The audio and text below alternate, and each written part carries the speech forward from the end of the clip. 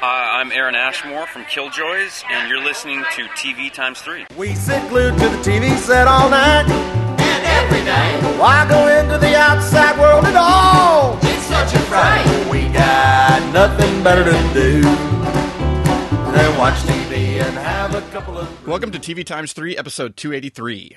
On this episode, we've got some cancellation and renewal news. Actually, a whole bunch of it that's popped up since last week. And then we'll be talking about the series finale of Wayward Pines, and then also recent episodes of Dark Matter, Hannibal, Killjoys, and Mr. Robot. Plus, we'll have some TV recommendations at the end. You can find the full show notes with start times for each segment at tvx3.com/283. I'm Jason the TV-holic from tvholic.com, and this week I have joining me Kyle Nolan from NoReruns.net. And Mike Moody from tvipodcast.com. Thank you both for joining me on the podcast this week.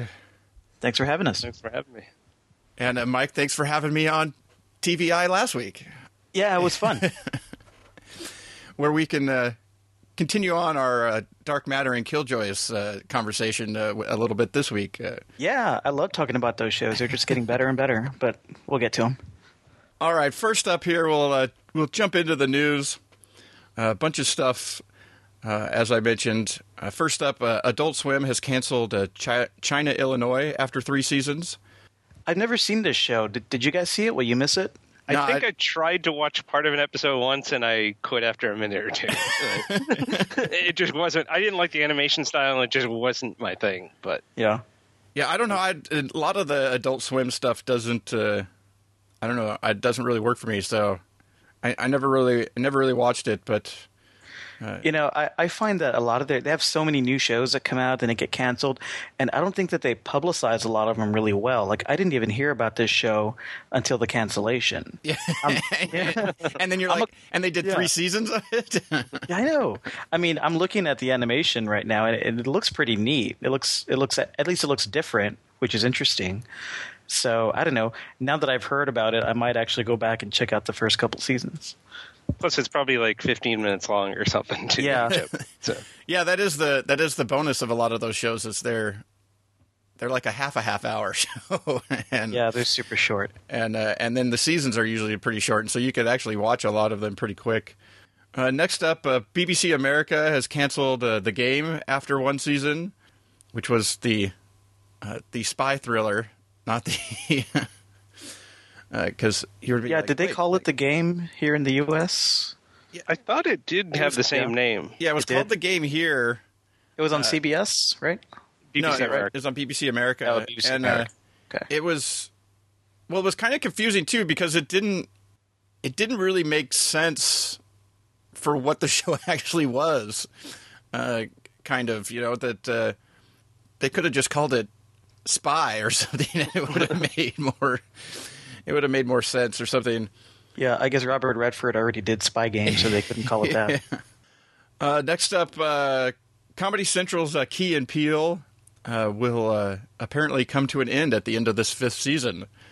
That was apparently everybody making the show knew, and they just finally told everybody else. Yeah, I love Key and Peele. I've yet to watch it. I really? Never got around to it. Well, I've yet to watch like an actual full episode, but I've seen plenty of the sketches. That's what's great about having Hulu. You can just watch you watch the sketches. You don't have to sit through the whole show with these kind of sketch comedy shows. Yeah, well, it's became the same as any of the late night shows or Saturday Night Live. It's when it pops up on Twitter or in my Facebook feed, and I go and I just click play. Yeah, you can just watch the 10-minute clip. Yeah. But Key and Peele is probably one of the few sketch shows that I would always make time to watch the entire episode. So I was kind of bummed that it's going away, but I'm kind of okay with it. I feel like Michael Key, and Jordan Peele have a bright future ahead of them in film and TV, so I'm sure they'll do some great projects in the future together and separately. So it's no big deal. We'll see a lot more of them coming up. I mean, they pop up in all kinds of other stuff all the time. Yeah, they're in Fargo last year.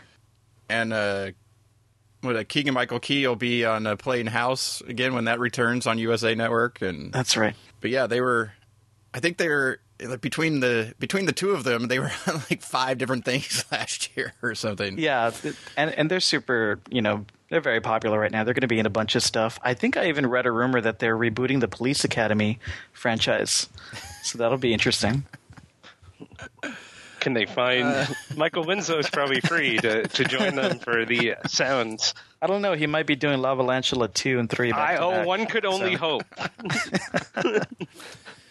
Spoiler alert. Does that mean he doesn't die? No comment. All right. Next up, FX has canceled The Comedians after 1 season, which I liked in the beginning, but sort of didn't keep up with. Not necessarily because I wasn't liking it, just because I guess with everything else that was happening at the time or whatever, it just wasn't. It didn't make it to the top of the list, and pretty soon I was too far behind. I thought it had some fun moments, but again, like you said, like it wasn't one of the ones that I was like waiting to see every week. But Josh Gad is now free if they want to make 1600 Pen season 2. I wouldn't say no to that. I did like the 1600 Pen joke in that. There was another joke. They did bring it up again later on too. Wasn't it the first one something about that it had a complete story? Like the first season had a complete story arc. Oh, so there were like meta jokes in there. Yeah, because because they played. They were basically themselves, playing right? versions of themselves. So yeah, I obviously never saw the show. It didn't appeal to me. I'm not a huge Josh Gad fan, and I stopped paying attention to Billy Crystal after Mr. Saturday Night in 1996. So. All right, and HBO has renewed The Brink for a second season. So finally something that got renewed, which... Kind of a surprise. Yeah, I mean, I'd have to say, like... The critics have really skewered this one. It seems like they really hate it. I haven't seen it, but it just looks kind of over the top. I actually really enjoyed it. I didn't understand why people were hating it, and I was surprised to see it renewed because it seemed like it wasn't doing well. Anytime I tweet anything positive about it, I get a favorite from the creator. So it's like, like he's always looking at all the positive stuff that's being sent, but I'm wondering if there's not a lot being said on Twitter about it. You're not exactly getting lost in the crowd. No. Yeah, this show isn't really in the conversation very much out there. It doesn't seem to have a lot of buzz, but you like it, so yeah, it was funny. The only time you really heard about it was right in the beginning, and it was basically not going to watch any more of this. It was terrible. Or I like Tim Robbins and Jack Black; they're great. So maybe I will check it out to watch them. Well, maybe they figured some things out towards into the season or something, and people just didn't keep up with it. But yeah, it didn't seem like you were hearing much about it, or that that it was providing much to HBO for like keeping people watching. Like, oh, I'm going to keep my subscription because I can't wait to see more of The Brink. Well, I don't hear anyone even talking about Ballers either, and that has like The Rock, and that was already picked up a couple weeks before it. That one didn't get a lot of critical love either because it was basically everybody's hate for Entourage just sort of spilled over onto Ballers. That's kind of I was disappointed. Ballers, I love The Rock, and the Ballers, it's just kind of a boring show. It's kind of like The Rock is on vacation. I quit after the first episode of that, and I was like, and just stuck with The Brink. So okay, yeah, I only saw 2 episodes of Ballers, and I quit after that. Yeah, I've only seen the first couple of Ballers. Another one that I fell behind on wasn't there, but you can. While there is a pretty good cast for The Brink, so maybe that's part of like they want to continue working with those people, type of thing. I mean, The Rock. Right now, that seems like if he wants to keep doing a show on your network, you don't say no. Yeah, it seems like you just keep picking that one up. Probably. Yeah, you have a built-in audience right there. That seems like that'll do pretty well. Except if you're TNT or whatever network that was that had his reality. Show. Well, he needs to do obviously True Hero, or whatever. He needs to do scripted fare. Next up, Netflix's Lilyhammer has been canceled after 3 seasons, which is the which is technically the first scripted original for Netflix, but it never gets. House of Cards always gets that honor because it was the. It's one people have actually heard of. Yeah. Well, I This guess looked it was pretty more good. of the more of the like fully funded. Like this was sort of one of those foreign shows that there was like a co-production. Right. So I guess they don't count it, type of thing. But then everything else that's a co-production now still gets considered to be. Oh, even if they had no production, they import the show. It's now a Hulu original when it's some UK show that they had nothing to do with. It wasn't exactly like that. I think they did have something to do with the, with the production of it. But yeah, it wasn't like, where they funded it on millions and millions and millions of dollars like they did with House of Cards. Yeah, it was some kind of co-production deal, so it wasn't fully theirs. They shared the credit with another production company. But they called it a Netflix original, but then yet it wasn't yet it never gets considered as being the first. I always think that's funny. It looked pretty good. I never saw it. I love Steven Van Zandt in The Sopranos, so I'm sure he's good as a lead of his own mobster series. And it's set in Norway, which is interesting, so I'll probably check it out eventually. Hopefully they...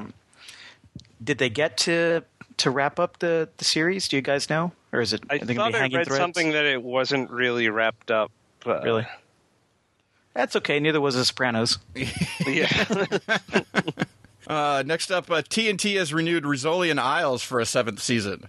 7 seasons. Yes. Why couldn't we get Franklin and Bash for 7 seasons? Yeah, that's a fun show. That was so much better than Rizzoli and Isles. Because sadly, not in the 6th season or in subsequent seasons, it didn't have 6-7 million people watching it. Yeah. This show's a pretty huge hit still, isn't it, for TNT? Yeah, it's still getting like 6.5 million people watching it in this season that's airing right now. That's massive for TNT. That's great. I mean, they did cut the order. They're only doing 13 episodes instead of 18. But then, maybe they'll actually just play them all at once. I really hate the summer season and winter season. Well, when it's 18, it's not too bad because they might break it into like 10 and 8 or something like that. But when they do the 14 episodes and they break it into like 8 and 6 or some such thing where you got to wait and you watch 8 episodes or 9 episodes and then they come back for 6 or 7 in January, February or something. I hate that split of the show of those shows. Yeah, networks do some pretty stupid things. That's why I watch. That's why I stream everything. I mean, I guess it kind of. I mean, it was working well for TNT there for a while because they were doing some of the splits where they were showing stuff during like Christmas break and sort of the downtime of broadcast and stuff in December into January. So they were putting like the only new stuff. They do that like with the closer or, some of that stuff. But then they started doing the USA started doing it too. But then these things got moved to where they would come back in like January or February. And you're like, okay, so I watched the show over the summer when there was less competition and I enjoyed it. But now you're bringing it back at mid-season when I'm already interested in a bunch of stuff that started in the fall. Yeah. That's going to continue, and a bunch of other new stuff that's going to be starting up at mid-season. And then you've got like the last few episodes of a season of the show, and you're just like, that's just too much. That's usually when I start dropping these shows. Yeah, all right, next up, Showtime has canceled Happy-ish after one season. This more falls along the lines of like what I thought would happen with The Brink. Got no critical love. You never really heard much about it after it aired. It sort of finished its season, and then you figured it would get canceled. And yeah, this was a show that Philip Seymour Hoffman was supposed to star in before he passed away. And then where everybody loved it. The episode, the first episode that they saw with him back before he passed, and then they decided to keep to revamp it a little bit and do it, and then it just didn't get it didn't come off the same. Well, I like Steve Coogan, but a show called Happy-ish should not make you feel depressed. So I just quit it after the first episode. I'm like, That's the I ish. can't watch it. That's the ish. Yeah, it was pretty unfunny. It was no good. Which is, not what you want from your comedy. Yeah, it won't be missed. It wasn't even funny-ish. Starz announced that season 3 of Da Vinci's Demons will be its last. Seems to be a lot of things ending after 3 seasons here. Yeah. This sounded like an interesting show. I never saw it. Was it good? I don't know. I never even watched. It was one of those where I never even watched the pilot. Like, I usually at least watch the pilot of most stuff. Yeah. And I didn't even. It again, didn't get much critical praise and didn't seem like to be a lot of people watching it, but yet it's still. I mean, granted, anything that Starz does is almost guaranteed to get a second season. Mm-hmm. They almost always do a second season of stuff just in an attempt to, I think, get back their sunk production costs into might as well at least do a second one. I watched about half of the first season. I like what I saw, but it was one of those times where there's just so much on that I figured I'd eventually catch up, and I haven't yet. So maybe with knowing it's coming to an end, I'll try to catch up, but it's a matter of finding the time. Yeah, maybe they'll be able to wrap it up nicely. Well, I'm guessing they're already done filming because I think it starts in a. Well, hopefully they knew that. Suit. Yeah. That is one thing I say it all the time that I hate about the production schedule of cable shows is that a lot of them don't air anywhere near when they're filmed, mm-hmm. and so when they end up not doing well, a network goes, "Man, we can't really justify bringing this back for another season," but.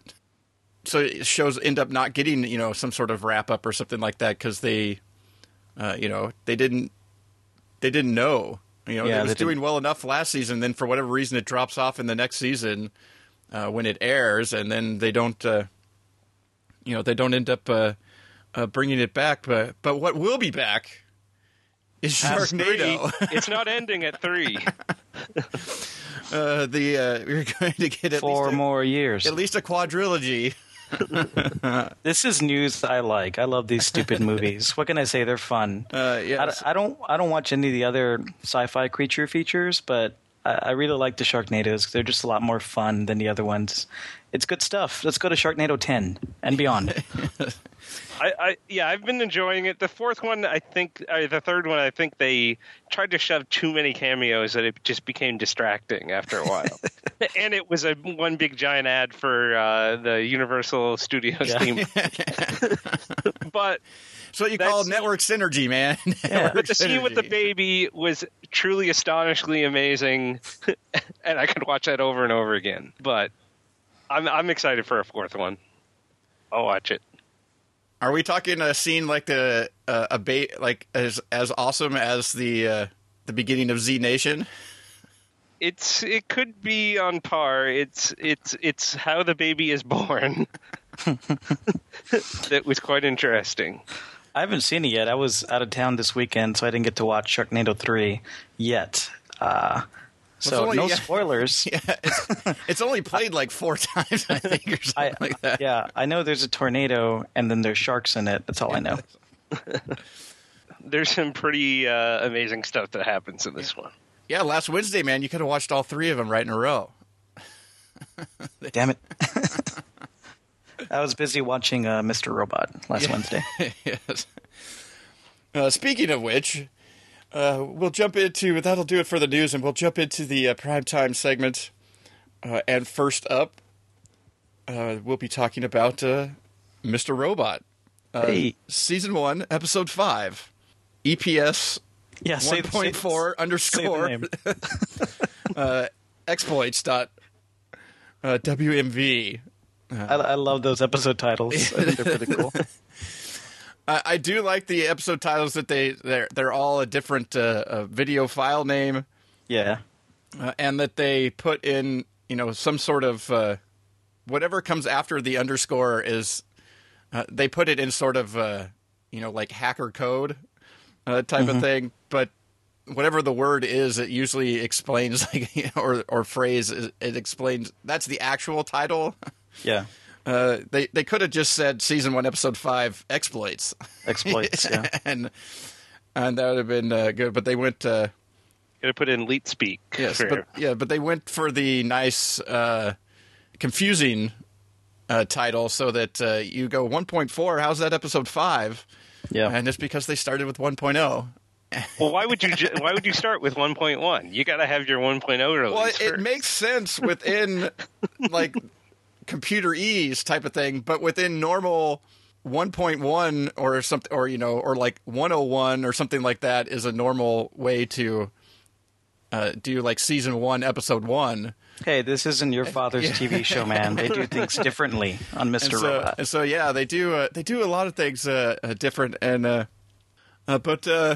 That's what I like start about with it. you, Mike. What do you think of Mr. Robot? I dig it. It's my favorite show of the summer, largely because it looks and feels like a creator-owned series. Like this doesn't feel like TV by committee. This is one guy's voice or a few voices getting a particular vision across. So it feels really fresh, really compelling. You kind of don't know what to expect from the show, and I like that. I also like Rami Malek. He's incredibly charismatic. Even though he's playing like one of the most antisocial characters to ever grace the TV. This past week's episode was pretty cool for a lot of reasons, but I like that we got to see Christian Slater's character, Mr. Robot, kind of interact with other people besides Elliot. I know there's a theory out there that he's Elliot's Tyler Durden, or that he doesn't really exist, but that's I'm behind that theory too. Yeah. I think. Although this time he was actually like interacting with that one woman in their little lair, so I don't know that threw a that's the wrench thing in. about this one is I guess I don't know. I guess if you still see it as it's his alter ego, but when you see it in the episode where his character actually gets up and goes over and bumps into people and steals the ID, right. And then comes back and is sitting next to him, and then you see him interact with other people where you actually could tell they're, especially when they got back, that he's throwing the keyboard around and Right. trying to get her to stop. That's where it was that part that it threw my theory out of. That's out where of it whack. doesn't seem to work anymore, because the whole point of being sort of the Tyler Durden is that you never saw them on really like interacting with each other. You saw one or the other pretty much, and it made it seem like there were two there. And then when you go back and look, it was really just him. That was his alter ego at the time. He was. Yeah. The scene in this episode that made me think, okay, maybe he is real, was when Mr. Robot and the two other hackers were hiding out in the van, and Elliot was inside the complex, and something happens, and the two other hackers, I forget their names, they're like, oh, we got to pull out. We got to get out of here. And then Mr. Robot tells him, calm down, everything's going to be fine. And then they change their attitudes right away, and they're only responding to him because he's the only one there. You know what I mean? Yeah. So I was like, that can't be Elliot, saying that. But go ahead. See, I had the complete opposite reaction of that whole car scene. Like, the whole time, he's just talking to Elliot, and he's not talking to them at all. And, like, all the conversations seem to be going... I just took it as maybe they're listening to Elliot, and he's talking, and sometimes he says like the Christian Slater stuff, and sometimes he says his own stuff, but because the whole time he's not even touching them or interacting with them, he's in the back seat, they're just doing their own thing, and that whole scene I thought this is definite proof that he's fake. And then there was the keyboard smashing scene, which threw that away, but I'm still not completely convinced. I like that it's kind of making you guess and wonder about this, but it does it without feeling too confusing or gimmicky. It kind of just pulls you in more. I like that. Yeah, but I almost think they need to... It's starting to feel weird, though, where you have these scenes like previously at the bar where it clearly seems like the bartender doesn't even know that there's somebody sitting next to him. Yes. Even though he has a drink and everything. But yet he they walk out together, or they walk out at the same time, and Christian Slater opens the door to go out, and and so it's starting to get a little annoying on the. I'm hoping that the scene when they got back and the going back and forth there is that's the proof of that he's an actual character. Yeah, I hope it may make it less interesting overall. Yeah. But after a while, you can't have it both ways. You can't continue to do it without telling you one way or the other. And then if he isn't real, then it becomes a little less interesting because you now know that he's not real. Right. But then if he is real, it becomes a little less interesting too. But yet, it's something that you just can't go for it works for a period of like a movie type of thing. But on a weekly basis, it starts to. I want to be paying attention to the story and what's going on, and not trying to see if somebody's making eye contact with the robot, or if what's going on like that. There's only so far they can stretch that. There is going to be a reveal. There has to be some kind of reveal coming up, or some kind of shoe has to drop pretty soon. Whether or not he's a real character, or whether or not Elliot's real, or because there's a lot that's in the question in this show. Like when you're with Elliot. Are you seeing the world through his eyes? So are you really seeing the world correctly, or are you seeing a version of the world that's slightly altered? There's a lot of questions as to the reliability of the narrative on this show, which is interesting. Yeah, one other thing I found interesting about this particular episode, I liked how they took like the idea of like a computer exploit and stuff, and then they brought it into like the real world. Like these people are trying to figure out an exploit to use on the actual people because they don't have access to the technology, so they have to exploit the people. Like they have Bill, the guard, who they're trying to find his weakness, and then when they swap in that new woman, they're like, we didn't prepare for her, and they're quickly trying to find some way to exploit her and get her out of the way. So I just found that really interesting how they were doing that. Yeah, I like that they forgot to check Facebook to see that they actually had the baby already, and that was what they were going to use to get her to leave. Was to text her that the baby was on the way. That's a good point, Kyle. This show has mostly been about people sitting behind computers and doing that kind of stuff, but to actually bring it into the real world was a smart move. And they did it really well. And the way that it was so devastating, the way that Elliot had to inflict the same kind of abuse that his mother inflicted on him to the guard. I thought that was pretty hardcore. You just kind of wanted to hug that guy after that happened. Yeah, I did like that was also one of the moments that made you go, is Mr. Robot real, was when he started to apologize and he goes, don't apologize. Right. And you're like, other than like knowing what type of character Elliot is, that he probably would want to have apologized. It's like, how would you really know he was about to... See, I just took that as like it's his inner conscience telling, like, well, that's fighting what I'm saying, between the two personalities. Yeah, is that's this type of scene that sort of fits within that, but yet there were so many other times where Mr. Robot actually interacted with people, and to me, if you see two people sitting next to each other and one gets up and bumps into a bunch of people, and all those people seem to recognize that he's actually there. And then he comes back down and sits down at the table next to the other person. To me, that's hard to say that that's just he was just watching his alter ego. He was just watching himself do that. Because he definitely doesn't seem necessarily like he would be a good pickpocket necessarily himself. So those are the type of scenes in this episode that there was a bunch of them to me that made it feel like he was actually, Mr. Robot was actually interacting with lots of other people, and they were interacting back. Where a lot of previously, it seemed like the only interacting where anybody was interacting back was with Elliot. You could go back to a lot of scenes, even at the arcade and stuff, where it seemed like Mr. Robot was just sort of there, and the only person that recognized anything that he said was Elliot. You know, it was like an alter ego or his inner monologue talking to himself, and he was just like seeing it personified. But this episode seemed to have way too many things happen in it that I don't know. You'd have to have a really interesting explanation to walk it back. Yeah. Yeah, there have been scenes before where Mr. Robot, they head into the old arcade and Mr. Robot just goes over and, you know, plays Mallard Murder or just hangs out by himself while everyone else is talking. But in this one, he was really engaged. So it definitely makes you question what's going on.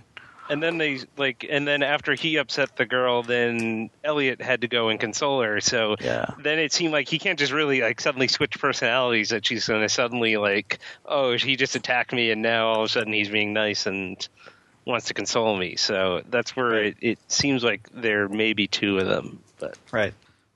You think they'll reveal it this season? I hope so, because I really want him to be fake, but I hope they just at least like say one way or the other by the end of the season. Yeah. I don't know if I want him to be real or fake, but I like I said before, I know there is going to be some kind of reveal, I'm sure, that something we're watching is off or not real. Whether it's him or not, I don't know. But there's something going on with the narrative of this show that we're definitely going to see revealed sooner or later.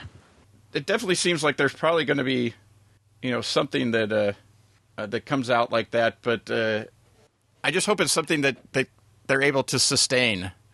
Yeah. You know. It could flame out sort of on a horribly. Yeah, on a, you know, like a Jane the Virgin level where you're just like, they made it a whole season and you're like a 22 episode season with that, and it never really faltered, and so you're like. You know, this is obviously on a shorter side, but, you know, certain things get revealed or you have some sort of big thing gets revealed and, you know, does it change how the show, you know, show works? But yeah, there's certain things, though, that after a while with these types of shows, the longer you go, before revealing something, the better the reveal has to be. Otherwise, it feels like a huge letdown. Right. It could have been, you know, you could have like a really good idea that you could do in like episode 5, but if you wait till, you know, sometime in the second season or something, then you just feel like that's what I've been waiting for, you know, type of thing. And that seems to happen more often than not when when they go for these big concepts, you know, these big ideas or big mysteries on these types of shows and stuff. And but I think we're all quite enjoying Mr. Robot and would recommend it if you haven't been watching it. And definitely. You know, go and watch it and tell us whether you think Mr. Robot is real or not. Yeah. No, it's a great show though. It's only been 5 episodes, but those have been some really solid 5 episodes. But yeah, really the acting is fantastic. The whole the whole mood that gets set with the opening sequences of the show. I'm even caring a lot about the side characters, like the women in his life.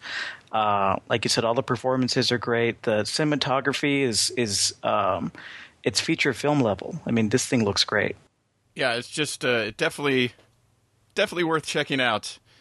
And we'll move on to the next show on the list, which is Wayward Pines. Yay, Wayward Pines. Season 1, Episode 10, Cycle, which was the series finale. Was it? Or now they're saying maybe not. Well, that's the thing, it's such an annoying little thing, is that at different times I've read stories that say, like when I first heard about it, I go, oh, okay, it's based on a set of novels. There's 3 of them. So there's the potential that you could do, you know, the show could go, you know, maybe 3 seasons or however many seasons, but you have, you know, since they're doing shorter seasons, you know, whatever the time frame that you cover, you know, if it's only cover a few weeks or whatever, you can cover multiple seasons, you know, like a Lost situation, you know, where you're 5 seasons in, it's only been 60-something days. Mm-hmm. But then you hear, oh no, it's the limited event series and it's self-contained. You know, they use stuff from all the books or whatever, and it's just one thing. And then you hear, you know, later on they go, it's not going to come back for a second season. And then you're just like, wait, when was it going to come back for a second season? and then to hear, well, or could it come back for a second season now? And you're just like, oh, give me a break. It's I think they could. Well, as I've listened to the first book, and the first book is definitely the first 5 episodes, and I've started listening to the other 2 books, but I think it does. Like, I think the other 5 episodes are just what's in the other 5 books, like other 2 books, just cut down. So I think it always was, this is all the material that we have. We're writing the season to be this material.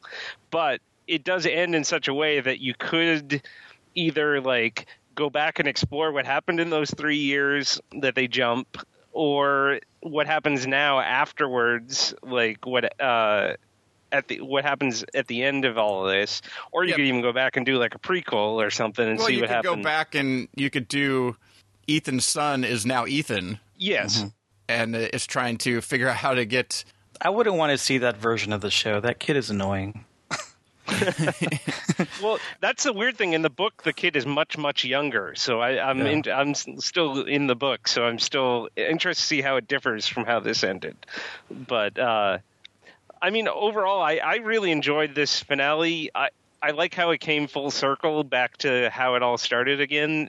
At least if you're going to have an only season, it's sort of like, even though it's not like an ending, it's like a nice ending to the narrative. Well, that's a normal storytelling structure, is you end where you began. Yes. And so it does do that where, it's different but yet the same.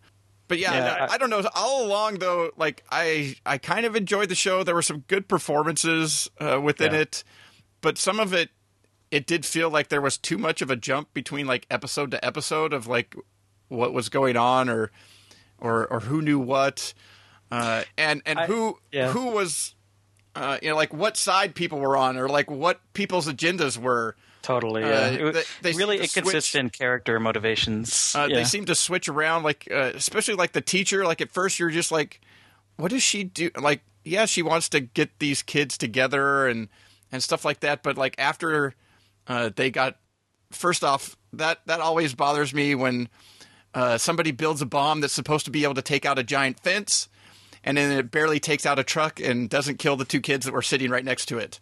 Yeah, and then it can. Oh no, they used 4 of them or something to take down the elevator, which happened to be so convenient. The elevator went down instead of just blowing up. Like, couldn't he have just dropped the bombs in the elevator and climbed down? No, I'm gonna sacrifice myself so I don't have to be in the next season. But the thing with the teacher. Apparently, they like the actress so much. She was only supposed to be in 1 episode, and then they extended her. So that could also be part of the problem. That they like the actress and decided to write a whole bunch more stuff that wasn't really part of the original plan. Oh, okay. I thought the show had a lot going for it, especially with the great actors like Matt Dillon, Carla Gugino, Toby Jones, Melissa Leo, even Juliette Lewis was really good in those first few episodes. But yeah, the character motivations, like you were saying, Jason, just kept shifting, and it kind of didn't make any sense. Like, why would the leader of the town, who's played by Toby Jones? Okay, you want to pacify the town, and you don't want anyone to know what's going on. Why do you put Matt Dillon in charge, who all he does is run around town telling everybody what's going on? when he tells you that you need to. It's not what you're doing is not working. You need to do something different. Yeah, and you just keep leaving him in charge. But also, I didn't get it's like, yeah, I get the backstory of the first generation that they put out there. Once they found out what was happening, they couldn't handle it, and like they all off themselves. So they're trying something different with Group B, but obviously that wasn't working. But yet. It seemed like at that time, instead of like turning everything off and like wiping out the town and then waiting for them to migrate and then starting over again with Group C, it seems like maybe you do try again, finally, with people wanting to know what's going on, finally tell them. I mean, what's the difference if they end up offing themselves or you just do it for them? I think Pilcher was just like just an insane guy that too much pride. I think he had lost it like over time or whatever. Yes. Like he had just sort of completely lost really what he's doing. But it never quite made sense with why he would do some of the stuff. And then, like his sister finally, came around to like, this isn't the way to go. But yet they had indoctrinated the kids and gave them their own bunker. Which also made no sense. Why did the kids, like you were saying with Ethan, why would they bring Ethan in? Why would they let Ethan's son come back when he knows everything and he's obviously like not gonna follow them? Like, why would they even bother to wake him up? Like, just let him either kill him off or let him sleep forever. Like, because then they couldn't have the scene of the guy coming out of the grown-up kid with the ice cream cone coming out as the sheriff. Yeah, I don't know. There was just a lot along the way. There were just a lot of things that didn't quite make sense. Like the whole thing about like he tries to tell a few people, but they don't believe him, and you're just like, well, in the midst of this, it seems like a trip to the fence. or something might be a way to alleviate this, but it's like, no, there's no time for that. You need to tell me where all your people are or whatever. And you're just like, no, the thing you need to do is you need to show their leader, which finally happens, but it's way late by the time they see the old video footage of, from the old bunker. All right. I don't know. There was just this show was, it was just like the writers were like, wouldn't this be cool if? Wouldn't it be cool if we did this? Well, wait, that doesn't make sense. Who cares? It's cool. Let's do it. But that's how I pretty much felt watching the show. Like I could, I think like, I was just thinking, this is so cool. This show, I can forgive all these like weird things that are happening. Well, ultimately, they had like an explanation for a lot of this stuff, but I still go back to that scene in the beginning where Ethan tries to drive out of town, and he just sort of ends up in a loop, and I go, what technology helped that happen? Like, why didn't he just run into the wall? Yeah, like, why? Yeah, wouldn't he just sooner or later just end up at the wall? Like, it doesn't just. Is there some technology that launches him back and just automatically turns him around and sends him back through town? That was the type of stuff where it was where that seemed like, ooh, that's cool, and that makes you go, what the heck is this town? And then later on, when it's all just it's way in the future, and yet technology is not super advanced, or something. That's just one of those things that I go back to. That it was like that was just something they put in there to try and make the town seem weirder than it was. Yeah, my take on that was it's just the road was just a big circle. He just kept driving. He was driving so fast he didn't realize that he went around a big loop. Exactly, and came back. Well, I could buy that because especially in those first few episodes, Matt Dillon played the character like he was still in a coma. He just kind of had that "what's happening" face. But if they do a season 2, I would love to see a new cast. This cast was awesome. They had some great names in here, so it would be pretty exciting if they did season 2 and they got just as good a cast. Some film actors in here. Hopefully it won't be like a True Detective season 2 where, the season 2 cast is not that great, but, hopefully they can do better than that. There's still hundreds of frozen people that they could just wake up. There's got to be some celebrities in there. Yeah. Yeah, where you could make actual cameos, like turn it into a Sharknado. There you go. Why not? You're just like... It's halfway there already. You're like, wait, why did they take Justin Bieber? Like, yeah, I don't know. I suppose they're creative people. They could figure out how to do another season, but you either have to jump further into the future, or you have to, or you tell a story between where they showed you at the end, but then you sort of know where things are going. Or maybe there's another Wayward Pines. Yeah, that's true. There could be, because what's his name is still out there somewhere. That agent, like that's they could right. have him find some other town that's doing stuff. Wayward Pines, Texas.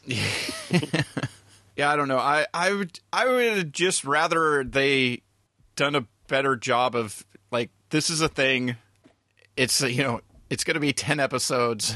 Enjoy, Yeah, but after Under the Dome, it's like all bets are off. If something is successful and it's a one season run, yeah, they're going to beat that horse again and do another season. Yeah, well, the Under the Dome one is just weird to me too with that one, because the way the season ends, it's clearly not,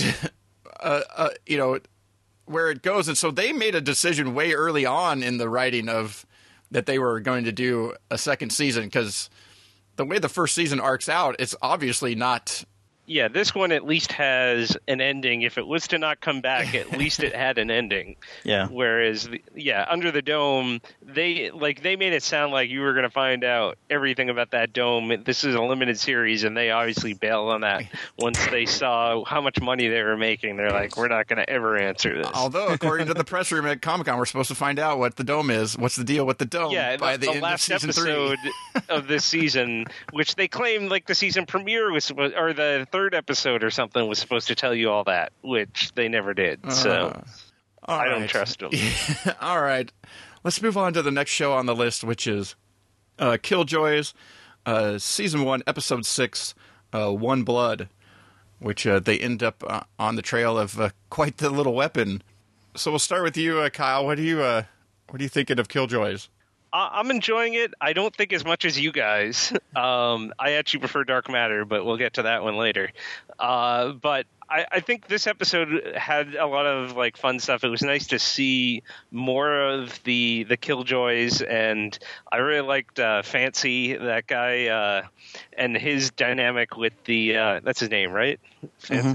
Yeah, his dynamic with the rest of the group, how he's willing to do the dirty work and be the bad guy when they don't want to, when she can't shoot the guy because now he's got a kill warrant on him.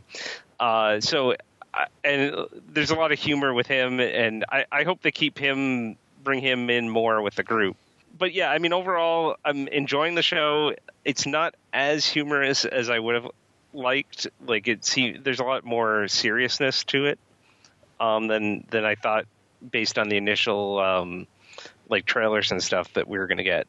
But I mean, overall, I'm still enjoying the mix of the action and the humor and the drama. How about you, Mike? I like this episode a lot. I love how this show is expanding the world or the universe, really, so much. Like Kyle was saying, just bringing in the other Killjoys, bringing in that character like Fancy, just expanding that world. It's doing a great job of that, of the world building. Show just keeps getting better and better, and I do think it keeps getting funnier, even though it's growing darker.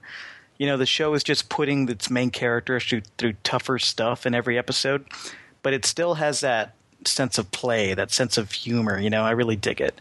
I think I didn't think I was going to like this show so much, but it just keeps getting better. I'm really surprised by it. At first, I was more of a fan of Dark Matter, but as Killjoys has gone on, it's just proving to be a much more ambitious and more interesting show. One other thing, we were talking about in Mr. Robot, how you could see him interacting with stuff. The one thing that bugged me in this episode, when the guy's supposed to be this not really there, I'm watching and he's brushing up against trees and stuff's moving, and then at one point he even goes and high fives a tree, and it's he shouldn't be interacting with any of the stuff that's there if he's just a projection. So that was bugging me. I couldn't not watch and not look for that as that was happening in this episode. They did have a little trouble of having the projection walk through the forest type of thing. And because you would think if it's a projection of him, that if he's following along, he would have to be walking wherever he was or something. I don't know how the technology works. Yeah, and how would he be able to manipulate the matter around him? That doesn't make any sense. Yeah, since he's not supposed to be there. But I did like that they brought in... they brought him in more, and that they're now sort of going to be trying to get her completely out of what she thought she was, had gotten away from. I like that she finally told them what was going on. That was good. And that John knew a little bit, but, that she sort of filled in Davin and, gave a little bit more of what's going on, and that they need to, they need to do something about this. But it also made it interesting in like what exactly does this guy know? Like what group is he sort of ahead of that he knows? He's obviously not from the Quad, which that was also, since everything's sort of based in the Quad, and when he shows up, she's like, "What are you doing in the Quad?" Which obviously means there's other places besides this area. I still hope one day that we'll find out that the company in the Quad is one of the corporations in Dark Matter. It seems like they could easily put these two in the same world. That's one of the warring corporations. But I like that they expanded that out some more. Of like he was after this weapon, but you're not sure like why. He almost seemed scared of it. Yeah. Like, is it targeting his blood type too? It could target anybody's blood type. All you needed is to get some. All you needed was to get some sort of a sample, apparently. And so it was. Why exactly did he? What was he exactly scared of, or who didn't he? He didn't want the corporation to have this type of weapon. How good or bad is he actually? Yeah, it seemed like they were almost trying to make him a gray hat, like somebody who you'll eventually root for, that. While you don't like his methods, you sort of come to understand like why he's doing certain things. But yeah, when he actually put hands on her, and then she stabbed him a few times, and it didn't seem to. He was fine. At first I was wondering, is that the projection? But then how is she touching him? And so I still wasn't sure what exactly happened in that scene. So yeah, that was exactly what how good is his training that he's able to walk away from being stabbed in the gut a few times. He has a lot of ab muscles. Because it definitely didn't work for the dude on True Detective. Yeah, this guy didn't piss himself. Yeah, and so I still. am really enjoying Killjoys, probably a little more than Dark Matter, although Dark Matter continues to grow on me. But I like how they keep expanding out, knowing more and more about the universe. I still don't quite, even after watching some episodes a couple times, and here we are 6 episodes in, I'm still not quite sure, like, when they mention an area, I'm like, where is that? What is what is a Kreshi? What is... Like, what are I still don't quite have all the dynamics of what the different warring type factions are and exactly, but I do enjoy the group dynamic of these three and when they're out, on whatever mission, and that's, for me, that's the show. I like that I like the character stuff they're doing there, and then they have the action and the fun stuff, but they're continuing to expand out the overall story, where in this case, this mission is one that ties directly into the bigger overall story. So, some are a little more tangential, some are a little more. So I like when they do that in these types of series where it gets incorporated in more along the way, where it's not just tacked on at the end of an episode or something like that. Yeah. A lot of what's going on, some of their interactions with things all along keep the overarching story going, and then this one really tied in, more into like what is the company up to, what are they going to use a weapon like this for? Where you could wipe out, in an area you could wipe out a whole line with it. So. You had mentioned the character dynamics. One, I forget if it was Fancy or the other Killjoy guy who mentioned it. I really hope they don't go towards like a love triangle with Dutch and the two brothers there. Like, I hope they don't go that route. No, it seems like the love triangle is going to be the one brother, the doctor, and Dutch. Yeah, I think that's what they're hinting at. They seem to be going that way a little bit because at least on the.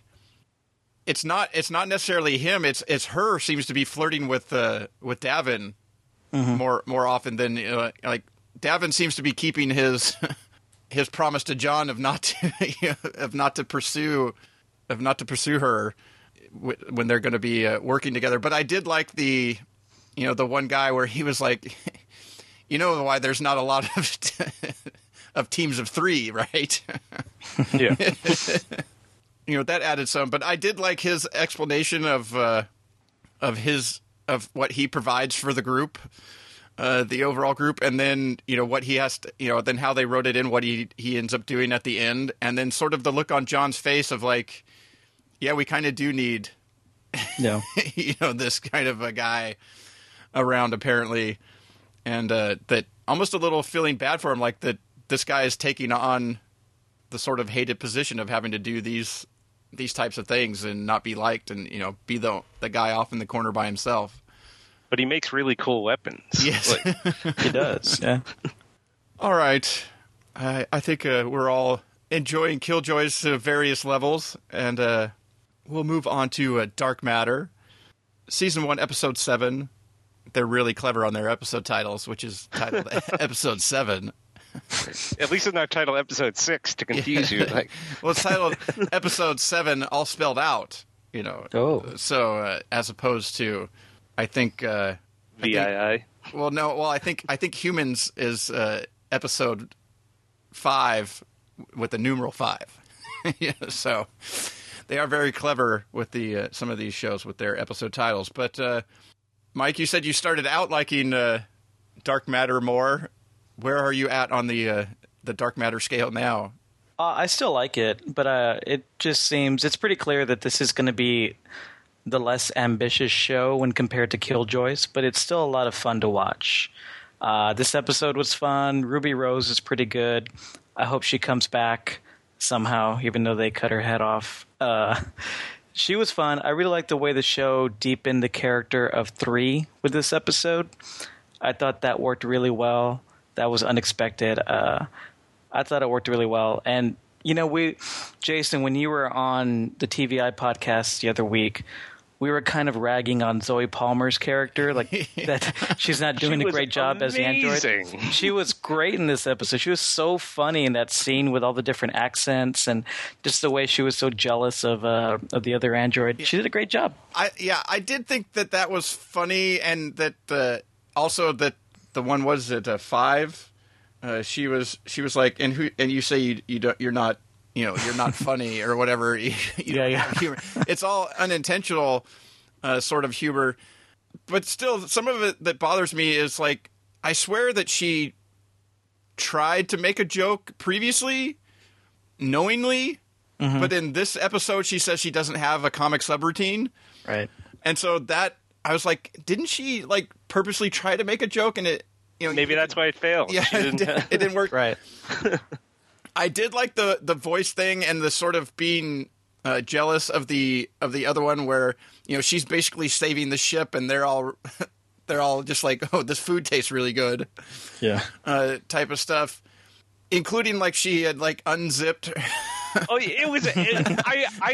I've never laughed out loud at the show before, but that scene when she has her shirt unzipped and she tries the Australian accent just to win them over, like I just lost it. And then when she breaks into all the other ones and then finally Jamaican at the end, I just lost it. Yeah, me too. I was like, I'm actually laughing at this show. It's great. It was funny, and I think she did do a good job of it, but it still left me wondering what they're going for with this android. Still, at the end of the day, I still don't quite get like what exactly they're going for with. Yeah, her capabilities and motivations make no sense whatsoever, but she was really fun in this episode. Yeah, I don't care why suddenly she can do jealousy, but I'm all for it if she's that much fun, like during the episodes when she does become jealous. I mean, they kind of did a hand wave with it at the beginning when they were talking about the new android. They're like, oh, she's only programmed for entertainment. She can't do anything around the ship to, fix the ship. And then one of the characters goes, well, she's an android. She can learn. So that's kind of a hand wave. Like, okay, if they're acting differently, they quote unquote learn, like Arnie and T2, I guess. Well, I also found that to be a bit of a hand wave when they're like, oh, they call that accent Aussie. That's the default, because they didn't want her to have to do another accent. But then they actually worked it into the story like later on, which I thought was great. But originally I'm thinking, oh, okay, they're just doing this to explain why she doesn't talk like the other one. And that scene made me wonder too, her accent, they call it Aussie, of course, Australian, and then she's like, I can play different types of music. Do you like dubstep, classical? It's like, well, does this show take place in an area where Earth is around? Yeah. You know, because we still don't know when or where this takes place. Like, is it a long time ago in a galaxy far away, like Star Wars? Is it our future? What is it? Or whatever, wherever it's taking place, the same things have, except, there was an Aussie planet somewhere, Right. instead of a country. Planet with a bunch of crocodiles and kangaroos. Yeah, on it. because every once in a while, you're just like, this is a big old space thing, and then all of a sudden they're talking about something that's totally like earthbound. Yeah. Like that totally. I can't remember. There was something else too, where in the episode that had that same thing, where you were just like, really, would that be a thing in in this in this universe that they're in? Like, what Yeah, like did they all come from like Earth, and they're just out in the galaxy now? Because there are no in these shows, there's no real like alien races. They're all they're all human, Humanoid, and so while they, while like in Killjoys they have from the different areas of the quad, they have their different cultures and stuff. They're still all humanoid, type of thing. There's no weird alien type cultures, but in Dark Matter, you don't seem to have, like the guy that is supposed to be on the run from killing his father and stuff. You're just like, well, where is this kingdom of which he comes from? Yeah, is it a planet? Is it a town? What is it? So there's some of that type of stuff that every once in a while I go. Like you said, where is this taking place? Like, where have they just sort of projected a lot of things that are happening on Earth that are now, these things have all happened out in this galaxy in various places, Yeah. And so there's some stuff like that that's still, but overall, I enjoy the episodes, and I think they're doing a pretty good job of bringing the character stuff along. Like you said. I thought Anthony Lemke was really good in this episode, and sort of bringing. Well, he's the only part of his personality that he seems to remember is being the jerk. Yeah, that at a certain point there was a time where there was something that actually made him think a little differently about what his life was like and what he was doing. So I think they're doing.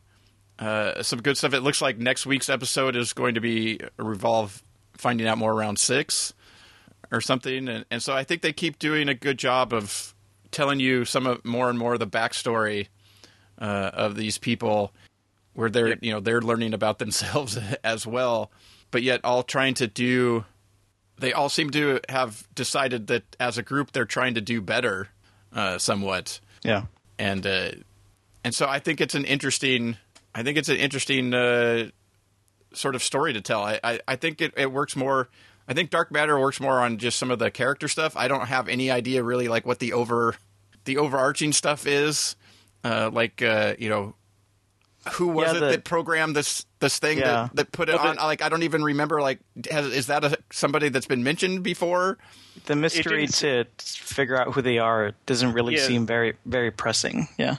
Well, they said his name was Cyrus King, and they all seem to not know who he was, so I don't think we've seen him before. No. Except he's supposedly dead. Like, they thought he was dead or something, so... Oh, right, yeah. Is he really dead? Or, like... And what did they do? Like, they apparently killed his whole crew, so he wants revenge, so... That's a good storytelling engine, though. You have all these people who don't know who they are traveling around the universe, and they have a whole bunch of enemies and people who hate them. And they don't know why. They don't know why, and they have no idea who the enemies are, so they can be attacked at any level at any time. That's pretty cool. Yeah, and they have like like the one guy that has seemed to have sent them on jobs, and they're just like, well, we'll keep contact with this guy because he's the one guy that seems to have some knowledge of who we were, even though he stabbed them in the back. Yeah. That's a fun show. Yeah, I think. I'm liking the I'm liking the Killjoys Dark Matter like double feature. Yeah. On Friday nights. I think watching those back to back is become pretty fun. And move on to the last show on the list. Speaking of fun, Hannibal, Season 3, Episode 8, The Great Red Dragon. While it's the middle of Season 3, it's really the beginning of its own sort of... They did sort of half seasons of the show, and so you get... I think it was 7 episodes now, and now they've taken a 3-year jump, and the last 6 episodes of the season tell the Red Dragon storyline. Man, the show, just the whole mood of it, the music, how everything warps together.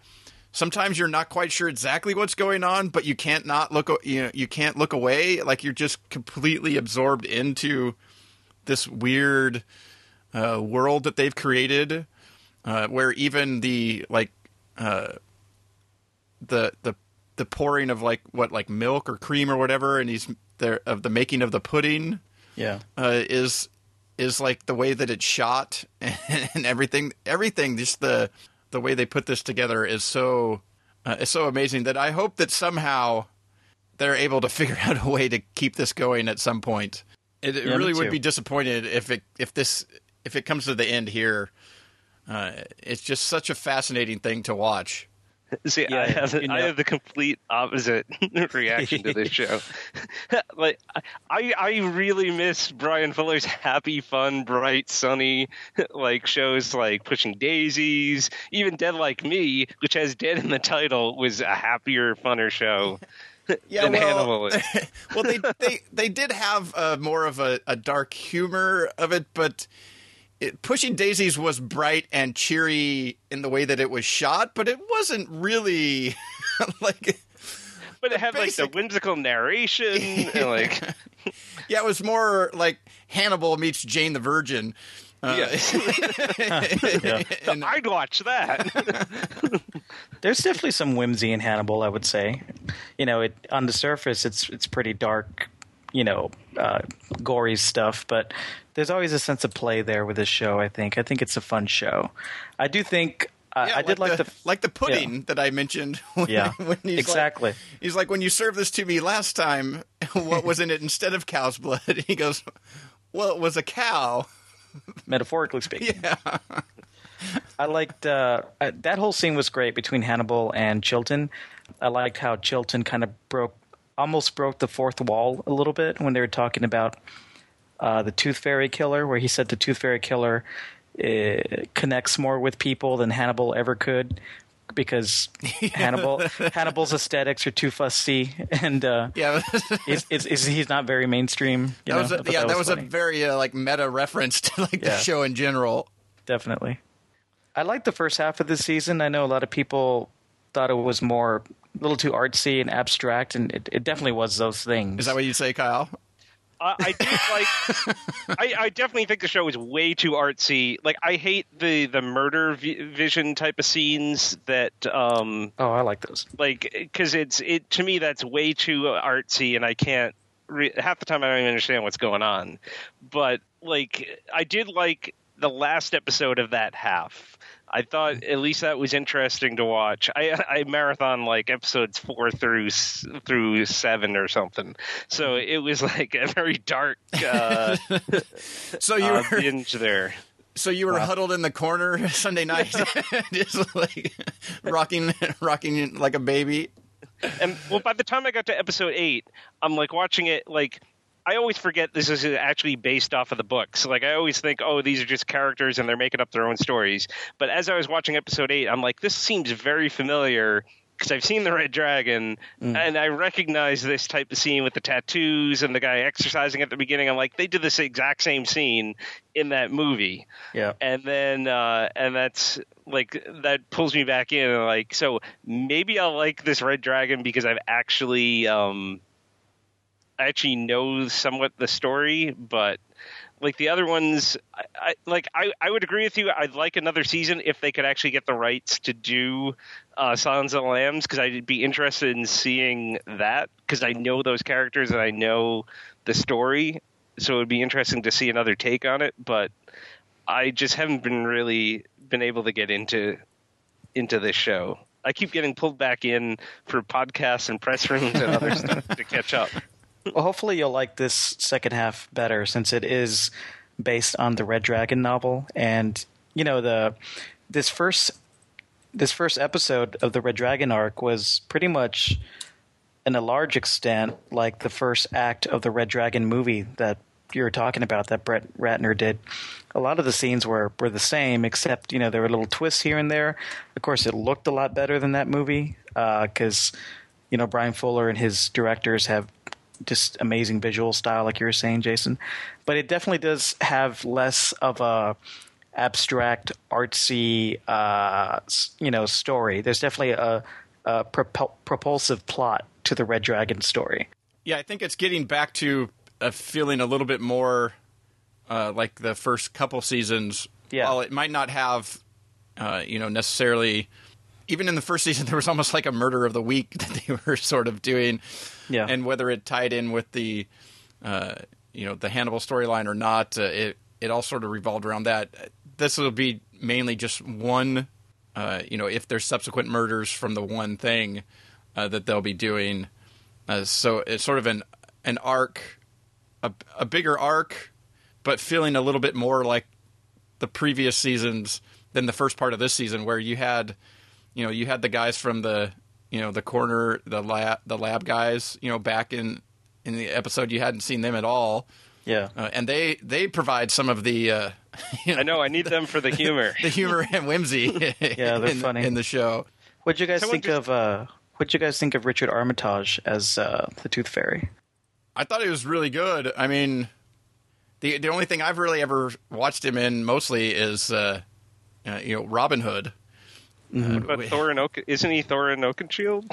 Yeah, in The Hobbit. Yeah, but I never watched any of the Hobbit movies. So. Oh, really? That's the only thing I know him from. I saw him in the original pre-Cinemax season of Strike Back. Yeah, he was in that too. He was awesome in this. He made such a huge impression, even though he didn't utter one, you know, word of dialogue. Yeah, he was very physical, man. Like he had to definitely. It was so good. He had to definitely get ripped. To do that. But yeah, that's what they do though on this show.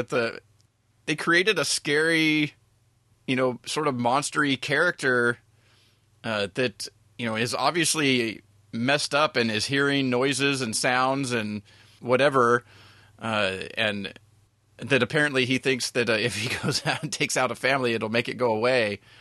But they create without him, you know, all with him like looking in mirrors and you know, doing his workout or getting the tattoo or all this stuff. Yeah, it's what Hannibal does. I mean, the atmospherics that they create and where they, you know, how they bring Will back into the story.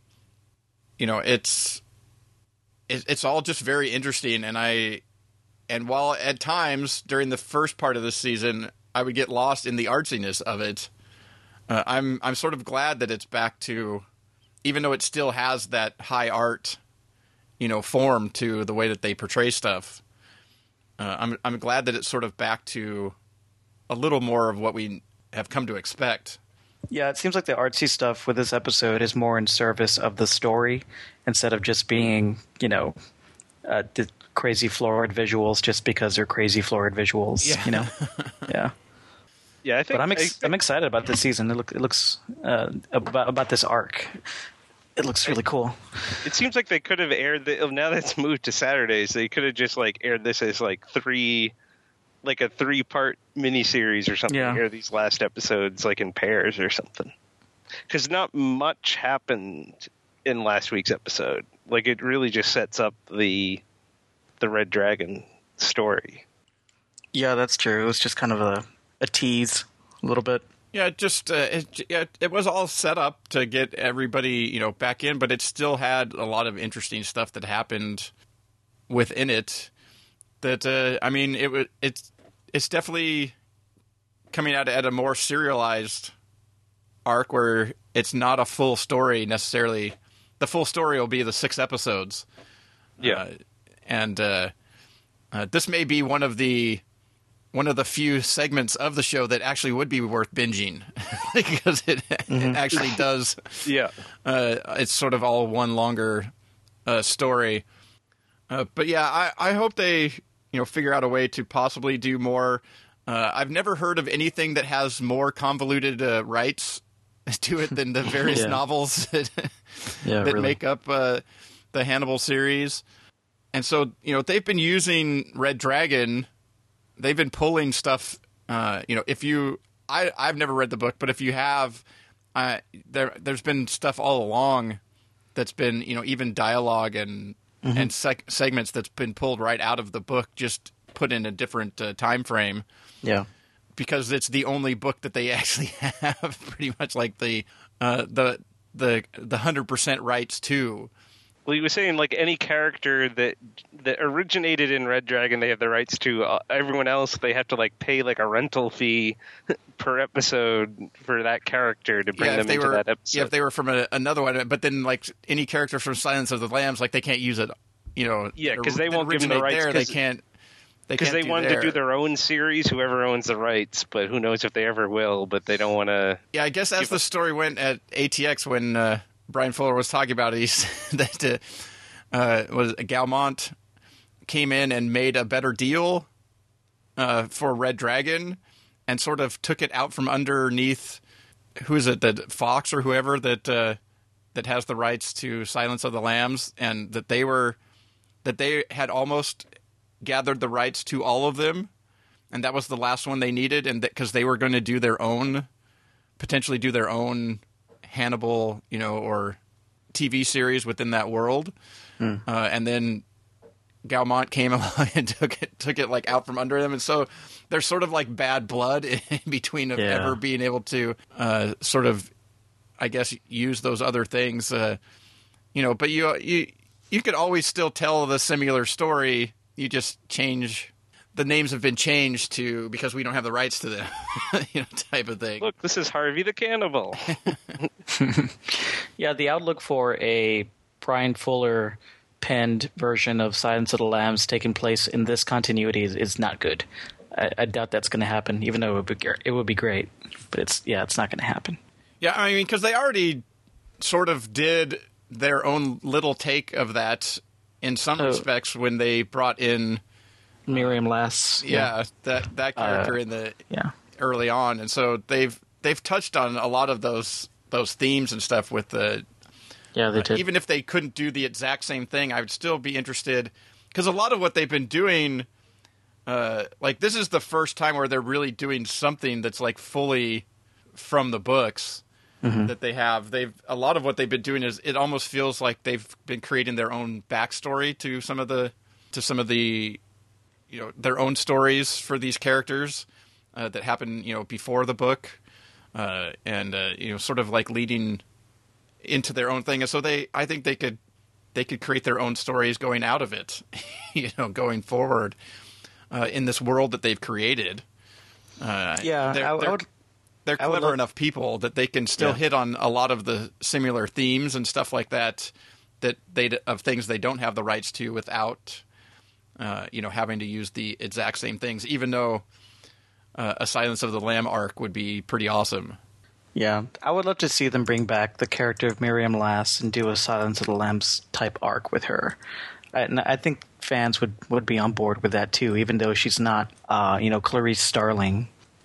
It would still be good. She'd be a good surrogate for that. And who played her? That was Anna Klumsky, right? Yeah, Anna Klumsky. Well, all right, that'll do it for Hannibal and for the primetime segment this week, and we'll move on to some TV recommendations. First up, my recommendation is Humans on AMC. I just find this show completely fascinating, mostly for it's kind of. A good bulk of it is like a family drama, but I just it's set in the future where Basically, the latest gadget is to have an android. Speaking of androids, but the performances on this of the people they have playing the androids are just phenomenal. Oh, you believe these people are androids? Like, it's amazing. Yeah, Gemma Chan playing Anita/Mia, her performance of being sort of this, android that had consciousness, but then got like basically rebooted and a new program running, and the old one's sort of like hidden in the background, and every once in a while she sort of comes out. So she's not exactly the same as every other android robot running like a similar program, but the mannerisms where they all look human, but yet they seem just slightly robotic. I don't know if it's what they do for, if they give them some sort of contacts or something, but the look in their eye is usually the thing that you can make out. Even the ones that have sort of even the handful of ones that have a consciousness, that have feelings, they still have just a little hint, that they're actually, an android, trying to be human.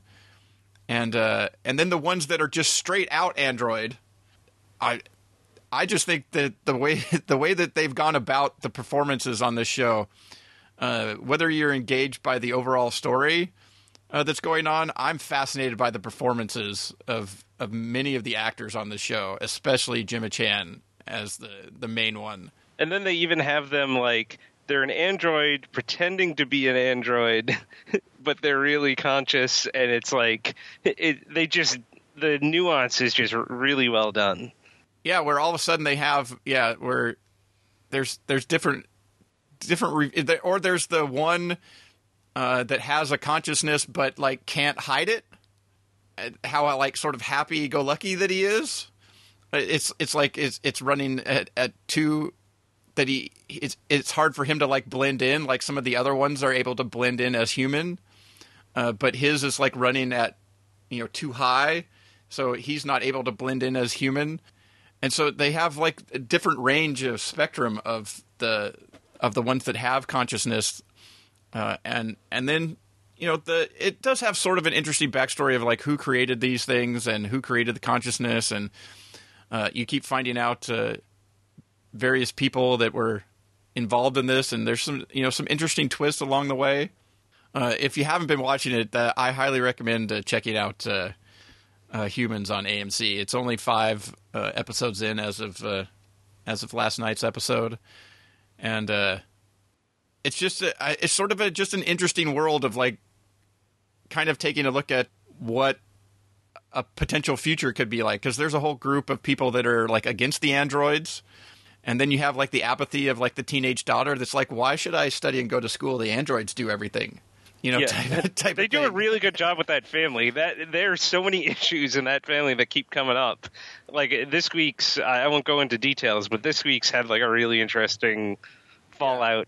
And I also really like Catherine Parkinson from the IT Crowd, who plays the mother. She's really good, and all the different things they've got going on in that family. And then with one of the creators, those are like the main. And then there's sort of a cop storyline that they're looking into some things, and then there's sort of the group of these 5 androids that have been given consciousness. That's their storyline, and then there's this family that ends up with one of the rebooted ones that's used to have a consciousness, and then a storyline with one of the original creators of the androids, and it starts out with a really interesting storyline with him, and he's basically bonded with this android that he's had for years, but the android's starting to break down. And, normal society, they're just like, well, we're just going to give you a new one and recycle it. But it's not like an iPhone. It has sort of a personality, and it talks to you and stuff. And so it's a gadget that in some respects becomes more than a gadget. I just find everything about it just fascinating to watch. So that's the highbrow recommendation. What's your recommendation, Kyle? And speaking of fascinating to watch, if Flying Sharks in Orlando aren't your thing, then maybe you like lava-based arachnids attacking LA in Lavalantula, Sci-Fi's latest big Saturday epic. It just aired this past week on Sci-Fi. It has Steve Guttenberg, Michael Winslow, and all of the famous people that have huge careers right now. It's like a mini Police Academy reunion. There's also Ralph Garman, and I can't remember the actor's name, the redhead kid who's like in every 90s movie about kids playing sports or doing something. And I just found, maybe because I was watching it like 1 a.m., but I found this movie so entertaining. Like, yes, it has like really, really, really bad special effects. You could probably make a drinking game out of people diving from an explosion in slow motion, but it's really, I found it really entertaining and fun, just like your typical sci-fi monster movie. And they're supposed to be re-airing it this Wednesday, so probably the day that this podcast comes out. You can set it to record. I think it's like at 9 on Sci-Fi, but I highly recommend checking it out. Even if you didn't like Sharknado, it's a lot of fun. You'll see lots of like 80s actors that you used to I remember enjoy. that guy. I remember that. There's even an appearance, a Sharknado reference in there, as well as other like Police Academy references and some other stuff. It's just, I don't know, if you like these fun low budget sci-fi movies, it's one of the better ones I've watched. All right, and how about you, Mike? What's your recommendation? Well, I'll definitely be watching Lavalantula and Humans. I haven't seen Humans yet, but it's on my list. But my recommendation is season 2 of Rick and Morty, which just premiered yesterday. Premiered Sunday, July 26th. Airs Sundays on Adult Swim. And if you like season 1, you're going to love season 2. Season 2 is just as funny, if not funnier, weirder, darker, crazier. It was at ATX Fest a couple months ago, where the creators of the show, Dan Harmon and Justin Roiland, debuted 2 of the episodes from season 2. And I love season 1. It was one of my favorite shows of last year. But these 2 episodes that they showed from the upcoming season were they were definitely my 2 favorite episodes of the series. They just blew away everything in season 1. So the show is just getting better and funnier. They really know what they're doing. They're getting a lot of support from the network. And I think it's just, it's definitely a Dan Harmon project. It's really no holds barred. It's really very experimental. But even though it's so crazy and weird, it all just kind of makes sense. And I think it's really easily accessible to sci-fi fans and comedy fans. So if you haven't seen it, you need to watch Rick and Morty. It's so funny. All right, that's our recommendations this week, and that'll bring the podcast to a close. As always, you can find links to our recommendations and more information about those, as well as the news stories we talked about, and also where you can find Kyle and Mike online in the show notes at tvtimes3.com/283. Next week, I will be joined by Leah Baker from NiceGirlsTV.com and Aaron Peterson from the Blacklist Exposed and the Hollywood Outsider podcast. And so it'll be myself and 2 new people on the podcast next week. I'm trying to this year at least once a month on average get somebody new into the rotation. So Mike is July's edition of a new person on the podcast, and I can't remember if I got anybody. I think there was a month that I didn't get anybody here. So with 2 next week, I'll be back on at least having 1 per month. And with that, the opening and closing music is provided by IODA Promonet. The song is TV Party by the Asylum Street Spankers from their Mercurial title put out by Yellow Dog Records.